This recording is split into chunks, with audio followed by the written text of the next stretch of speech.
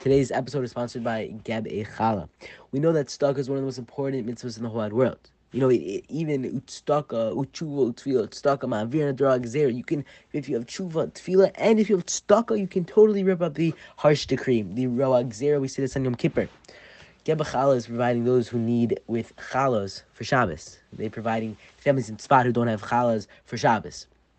I'm asking you to go at gebachala.org. It's only $3.50 a week to go donate some incredible challahs for these families. And imagine the feeling that you have at your Shabbos table where you are eating the challah, but you also know that you made another family able to do exactly what you are doing. Please go visit gebachala.org and start giving challahs today.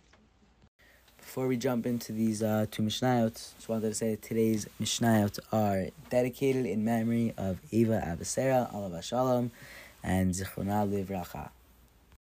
Hello everyone, welcome back to today's Mishnah. Today's Mishnah Hey and Vav Masachas Sheviit Perek Dad. Here we go. Mav keep his eyes. So one who cuts down branches of an olive tree, lo yechapehu ba'afar. He cannot cover up the stump with earth.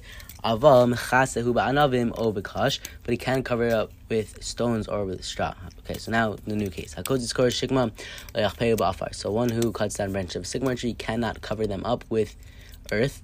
But aval mechasehu ba'anavim o b'kash. But he is allowed to cover them up with stones or straw. Okay? Ein kotzin betulat shikma b'shvis. So you cannot cut down from a virgin sycamore in the 7th year. Because this is actual labor. So it's avodah. If the American just says kedarkom, then it is, if you do it in regular way, then it's aser. Ella, asar tfachim ogomim me'al haaretz. So it is forbidden. So rather, he either cuts it 10 tfachim above the soil, or he cuts it down to the ground level. So Hamazaniv, big fun about kotzitz kanim. So one who trims grapevines or cuts reeds. Rabbi Yossi HaGlili Omer yarchiach tefach. Rabbi Yossi HaGlili says he must leave uncut at least one tefach. But Rabbi Kiva says, Rabbi Kiva Omer kotzitz kedarko. Then he can cut them in the usual way. B'kardom over magal. With the axe, sickle, or saw, magriga, or whatever you want.